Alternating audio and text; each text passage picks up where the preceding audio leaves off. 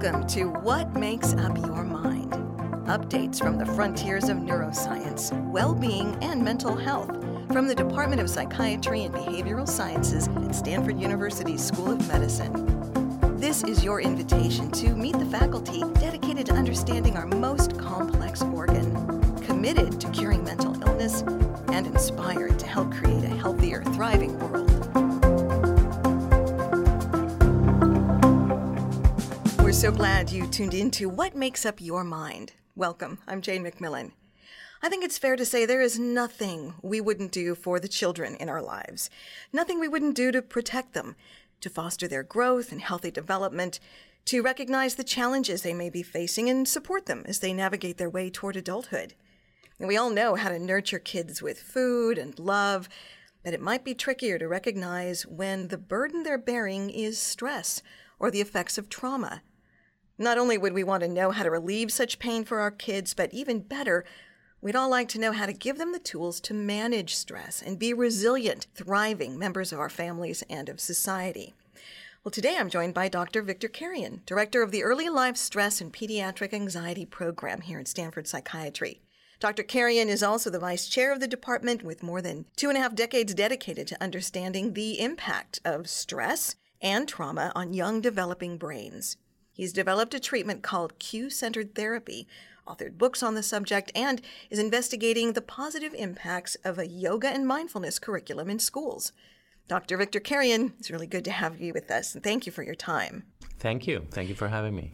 When and how did you come to recognize the prevalence of stress and trauma in childhood? That's a time that many of us tend to presume is carefree for kids. When I was a child psychiatry fellow here, doing a subspecialty in child and adolescent psychiatry, part of that involves starting to see cases and clinical cases. And I noticed that a considerable amount of children were coming to me with little notes from the teacher saying, "This kid has ADHD, please place on Ritalin."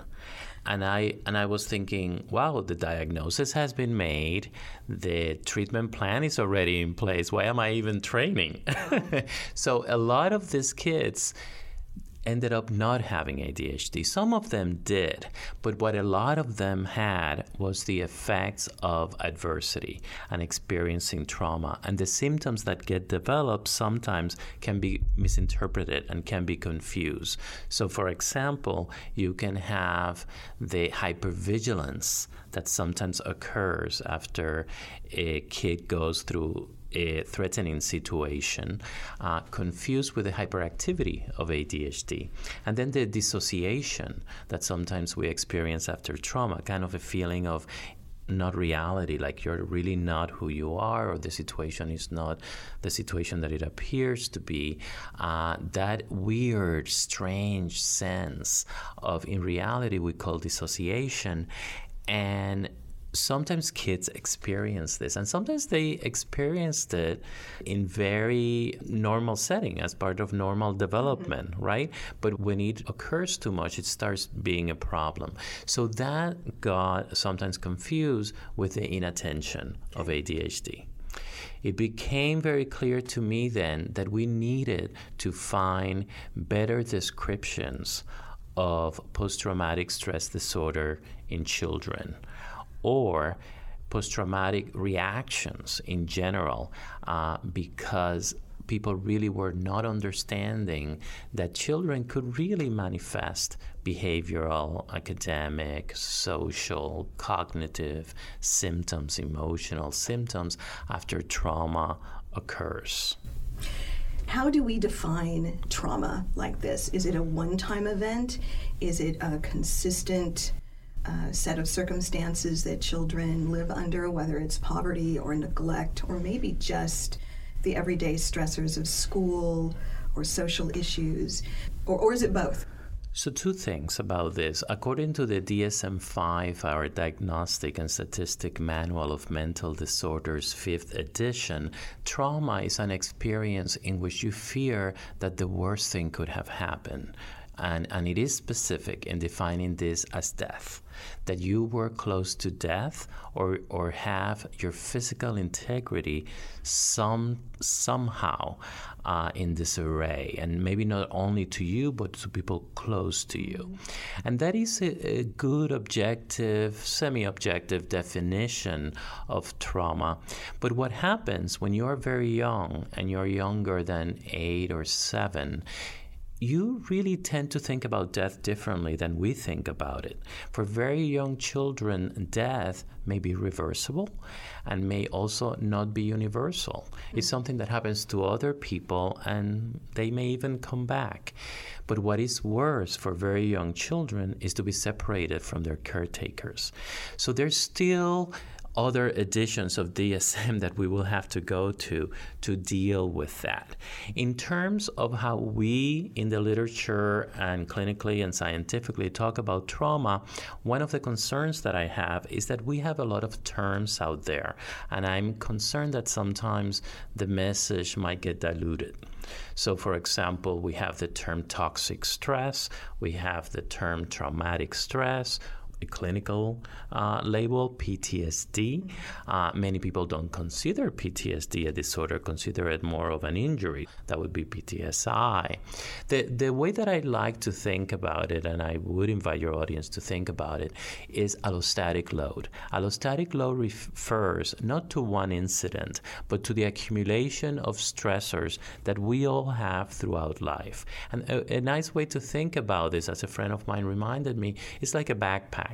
It's like everything you can carry. And we actually can carry a load and work with a load. But if you're 5, 6, 7 and your backpack gets really heavy, you fall backwards. Mm-hmm. And then that's what we call allostatic load, the accumulation of stressors throughout life that is going to have an impact on your health.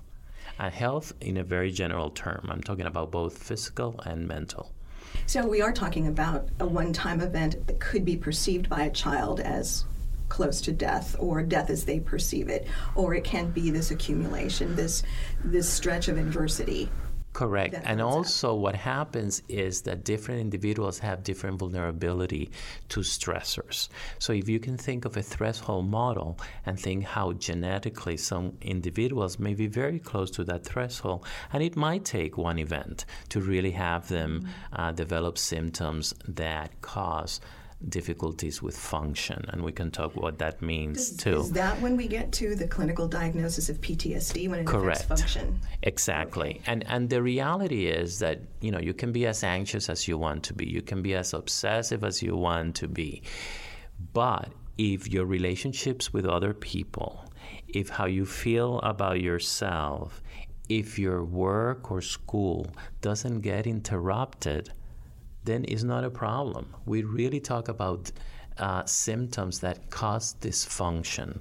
So the dysfunction has to be in one of those 3 realms. Now, that individual was very close to the threshold, but you can also think of individuals that are very far from the threshold, and they may not be highly vulnerable to develop PTSD. But as you get accumulation of stressors, then you get closer and closer to that threshold. How do we recognize that? Because it's very commonly known that there are not enough clinicians, there are not enough professional caretakers to address this issue. So it's falling more to schools, families need to be more aware. What are some of the physical or behavioral or verbal clues that might tell us that a child is under stress, is suffering adversity, and maybe inching closer to that threshold? Yes, we really don't have enough therapists for the amount of children that need help. We have 75% of kids in the United States that need mental health do not receive it, and that's because we have very limited resources. What we're trying to do in our department to address that is to work together with primary care so that pediatricians, family docs, and others can actually also do some of the screening or even some of the prevention and interventions that are necessary necessary. We're also trying to work with technology so that we can get and reach out individuals that are more difficult to reach. And then you also work with paraprofessionals, and these are the groups that you're mentioning, coaches, teachers, other individuals, attorneys, right, that can really influence the life of a child. In terms of how we recognize it, we really have to remember that when we talk about children, we're talking about a very heterogeneous group. We really, in general, have three groups. We have the preschoolers, we have the school age, and we have the adolescents. To that, we can also add the transitional age youth now to 26, right? And sometimes the way that they manifest their that they're having difficulties after the experience of trauma is very different. So, for example, a school-age kid may develop somatic symptoms like belly aches or headaches or enuresis, the wetting of the bed at night, may not want to go to school, may become more oppositional or more clingy.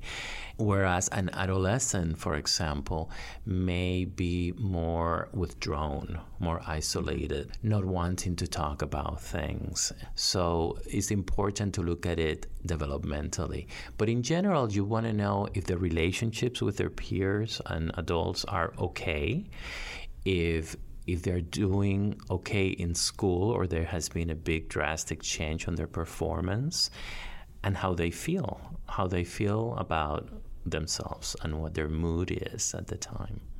That's tough for those of us who are lay people who have children in our lives to try to figure out what's growing pains, what might be hormonal changes. Well, and I'll tell you what's tougher. Some of children don't develop any symptoms until months and years later, and we call this a delayed response.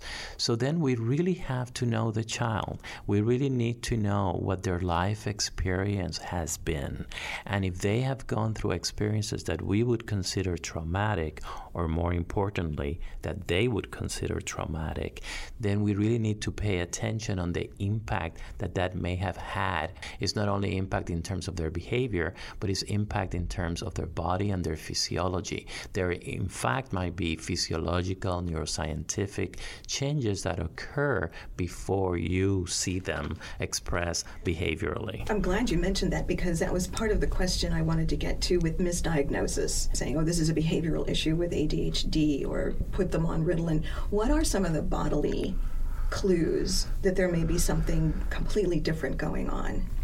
Well, what we wanted to do in our program, Early Life Stress, here at Stanford was, could we identify some biological changes that are different from other conditions or other things that happen, and not definitely tied to PTSD per se, but tied to the experience of having post-traumatic symptoms. So we started looking at cortisol. Cortisol is a hormone that gets secreted when we have stress. And it's very good that we have it, because if we're going to cross the street and a truck is coming, you want cortisol to go up along with other hormones, and you want to jump out of there, and it helps you do that. Cortisol helps us daily. It's very high at the beginning of the day so that we can wake up. It's very low at the end of the night. That's the circadian rhythm of cortisol, so that we can go back to bed. But at the time that we started working here on this program about 23 years ago, some animal research by Robert Sapolsky and Bruce McEwen at the Rockefeller Center and Sapolsky here at Stanford were showing that corticosterone, which is a cortisol analog of cortisol in rodents, was neurotoxic to sensitive cells of the brain, areas like in the hippocampus and the prefrontal cortex, hippocampus being part of the limbic system. So we wanted to see what the level of cortisol of these kids was, because we know that in terms of their emotional experience, they feel like those trucks are coming at them every day and very heavy. So what's the impact of that? And what we found was that circadian rhythmicity was there. It was high at the beginning of the day. It was low at the end of the day. but not as low as in the healthy control kids. The pre-bedtime cortisol levels were significantly higher in children that experienced trauma, and we've replicated that with subsequent samples. And then the question was, well, what impact does this have? And we started doing neuroimaging and identifying that these high levels of cortisol actually correlated with hippocampal changes, and not only that, with prefrontal cortex changes as well. And as many know, the prefrontal cortex really is responsible for executive function, our ability to control impulsivity, to control our own emotion, have better emotion regulation, our ability to organize and think clearly. And this seems like this was being impaired by that high level of cortisol. So physically, we would see maybe obesity in children or lack of focus, problem sleeping. What other physical Correct. symptoms? Together with the Center for Youth Wellness, we actually looked at kids that were experiencing adverse childhood experiences and noticed that those that had 4 or more with an average age of 12 years old, 4 or more adverse childhood experiences had double the risk of obesity. Okay. But it's important to say how multi-genetic this is, right? There might be some individuals that have obesity that have no history of trauma. There might be individuals that have history of trauma that are very thin. I mean, it's all over the place. But certainly there seems to be something that puts at risk some of the kids in terms of obesity. Yeah. Some biological marker that somebody might notice a change. Correct. Let's talk about some of the circumstances that we see going on around the world, and in fact here in our own country, of violence, gun violence, family separation at the border, war. Those are so obviously traumatic experiences. What other, in our own backyard, what kinds of circumstances are you seeing that create this kind of sustaining adversity that might result in trauma or PTSD? Yeah, so we have a number of significant traumatic events. We, for example, have natural catastrophes, right, like fires, hurricanes, earthquakes, and then we have man-made disasters like terrorism, shootings, all of this. We also have interpersonal violence, sexual abuse, physical abuse, and witnessing violence, and they don't all exist isolated, right, in different compartments. When we go to sites where they have experienced natural catastrophes, right, after the fires in Santa Rosa or after the earthquake in Haiti, what we find is people that have that allostatic load that they want to talk about. They want to talk about all the other experiences that they have had in their life. So it's really the accumulation of all of those stressors.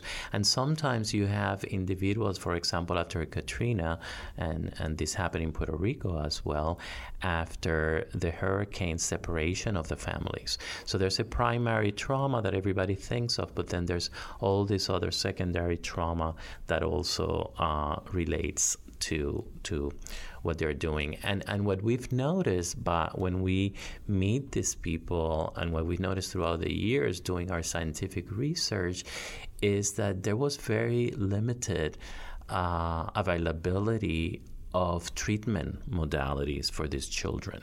So there's 2 things I want to say about that. One, PTSD in children is very treatable. So recognizing it is important. The problem is that as a society, sometimes we experience post-traumatic symptoms ourselves, and avoidance is one of the key symptoms of PTSD. And I'm not talking about the avoidance of, I'll do this in the weekend because I'm too busy.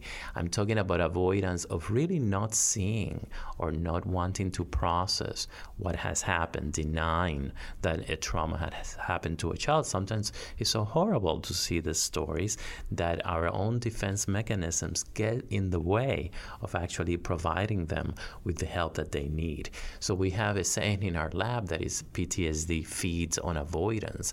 And if that's the case, then what we want to do is approach. So even though we started from a very scientific end looking, and we continue to, looking at cortisol and the brain function and all that work really led us to develop treatment interventions for children, mostly in the form of what we call cue-centered therapy for treatment, and also on the form of prevention through yoga and mindfulness at schools as part of a curriculum, and other interventions as well. Well, we should point out, too, that the Early Life Stress and Pediatric Anxiety program that you run has been on the ground in Puerto Rico and has been in the California fire zones. And so you are working with groups that are implementing these practices. So you're getting real life, up-to-the-minute results of how these things work. If we take a look at prevention first, mindfulness and yoga in the classroom. Education seems to be a platform now where, again, back to the lack of clinicians and lack of professionals to meet the Correct. need, Yeah. that this is a place that these skills can be taken to the kids. What would a really great functioning system look like? Maybe there are other countries or other states that are doing these types of things, helping kids prepare for life's stressors. What would that look like in the schools or in the home or churches, wherever? Yes, that's really where we have to go. And you're really touching at a very important point. There's really nothing in the literature that says that it is of benefit for a child to have the structure of a 45 to an hour therapy once a week in a clinic setting. Of course, that is necessary for those that need it, and I'm glad that we have it and that some individuals can get that. But the reality is that we need to go where the children are, rather than have them come to us. And children are at schools, and schools are great settings for learning. And what I like to envision is a setting where not only you're learning academics, but you're learning about your emotional life. You're emotionally becoming competent. And many schools call this social emotional learning. And I think it is one of the things that people struggle on how to implement, or do they implement well, or do they don't, or do they don't even have it. And we need some accountability and some oversight on how socio-emotional learning is applied in schools. In many schools, it's not. And we need to be teaching kids how to, in the same way they develop their cognitive skills, how can they develop their empathy skills, their ability to name their emotions, their ability to communicate, their abilities to engage socially when indicated. And this is all teachable. So you need the right people to teach it with the right training, and then you need the right curriculums to do it. Something that I like about the physicality of yoga is that no matter where you go later in your life, if you look at your toolbox, one thing that you will always have with you is your body, is yourself. And if you're in touch with who you are and how you feel and how you can make yourself feel better, that's an invaluable tool. And yoga and mindfulness are ways of addressing that competency. So I'm going to be the devil's advocate here, and I'm going to kind of paraphrase what one might hear from folks who might think school is a place to learn how to read, to write, to do math, to prepare yourself to get a job. And personal development should be something that's done in the home, in the church. There may be stigma, there may be cultural issues surrounding doing yoga or doing mindfulness, even though it is non-religious, but there still is a perception. So how would you, as a professional that knows that these are effective tools, I mean, we're talking about prevention now, not just treatment, but prevention, life skills, how would you address that thought? Because I think it's still fairly prevalent across the United States, at least. Mm-hmm. I would say there's no either or, and there's no need for compartmentalization. In fact, children learn a lot of cognitive skills through parents. They model parents in their way of thinking. They learn from the social groups or religious groups that they belong to. So there's no need for places to be divided that way. They actually will be learning, we like it or not, they will be learning socio-emotional concepts along the way because they are interacting with adults and children in schools. We want to guide them to do it the right way because it's not only in those children's benefit, it's in the benefit of the whole society. These are the leaders of the future, and we want to make sure that they're well equipped to take not only care of themselves, but of each other. What's the cost if we don't do this? I mean, give us an idea of the breadth of the need and what happens in a society if we don't start addressing these types of needs for more interpersonal skills and ways to carry oneself through the stressors of life. Teaching and learning these protective factors could really help decrease the prevalence of mental disorders. And many of us think also physical disorders. That will really help the economy of the country, that will decrease the costs and increase the productivity that many of these kids have in the future. And it would be a higher burden to themselves and society if they don't learn how to do it. Once we're talking about a child who has suffered this and who has been diagnosed or who needs to be diagnosed, are schools still the place now when we're talking about screening for treatment rather than waiting for a pediatrician's appointment or someone else to catch it? Schools work and primary settings work. I mean, we need to do it whatever we can. Of course, with screening comes a responsibility. You have to have the resources that you're going to offer that child and family. So we need to first assure that we have those resources. And we're very limited in what resources we have for children. Well, the good news that you brought up, I mean, we've talked about the problem and we've talked about the need, but you said that PTSD in children is treatable and it's reversible. So we're talking cure if the right resources are brought to bear. We're talking cure, and we're talking prevention. We're talking that it doesn't even develop if the kids have the right resources to process the events that occur. So the reason a lot of people consider this an injury rather than a disorder is because it's basically the fight and fright system going haywire, and we need to readjust it.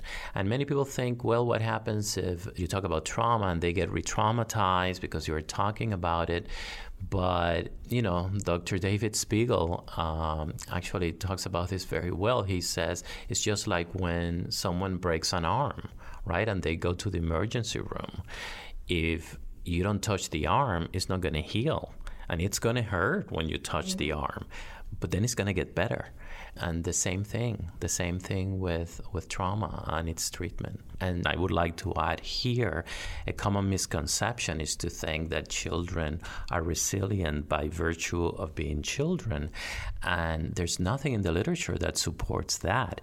We have to help them become resilient. In fact, what the literature suggests and what our work suggests is that children are more vulnerable than adults.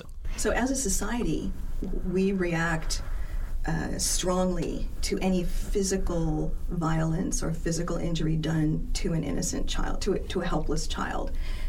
Should we start thinking of the trauma that can be perpetuated onto a vulnerable child as the same as a physical injury? Do you think that thinking about it that way would help us as a society be more proactive and more protective and more oriented toward prevention? Yes, it is physical. The brain and the mind are one. Mental health and physical health are one. They both communicate and they're intricately linked. So, yeah, there's no separation between those. Finally, speaking to whomever might be listening that may have a child in their life and may wonder, I wonder if I need to ask some questions or do I need to do some digging to see how they're feeling? What would you suggest? Maybe the first questions they should ask their child? Yeah, I would say, first of all, don't be afraid of approaching the child and talking to the child directly. Even if it doesn't work, like I mentioned, adolescents may be more withdrawn, at least they will get the message that the doors of communication are open and that they can come to you if they have questions in the future about something they're struggling with or an experience that they just had at school or some trauma that the community may be going through. So it's important to have those channels of communication open, right? Remember, no avoidance, right? But it's also important to know when their function is being changed or being altered. If any of those points that I mentioned, a change on their mood or their performance or their relationship with family and friends gets changed, that may be a situation in which they really should contact their primary care and begin that conversation. It probably would do us all good to have some lessons in how to talk to kids. In general, you want to get to their eye level and you really want to not suggest to the child how they should feel or how they should answer. So you want to have very open-ended questions. You may want to, if the child is young, have some play also as part of the conversation. They may not have the vocabulary to really express everything that they're feeling, and they might do it through play. So there are ways to talk to them. Dr. Victor Carrion, Director of the Early Life Stress and Pediatric Anxiety Program and Vice Chair of the Stanford Department of Psychiatry and Behavioral Sciences, thank you much for sharing your expertise. Thank you. And thank you for taking the time to listen to our podcast. We hope you come back often. I'm Jane McMillan.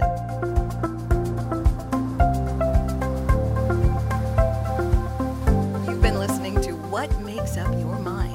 Updates from the frontiers of neuroscience, well-being, and mental health from the experts in the Department of Psychiatry and Behavioral Sciences at Stanford University School of Medicine. For more information on this program and all of our transformational work, visit us at med.stanford.edu/psychiatry.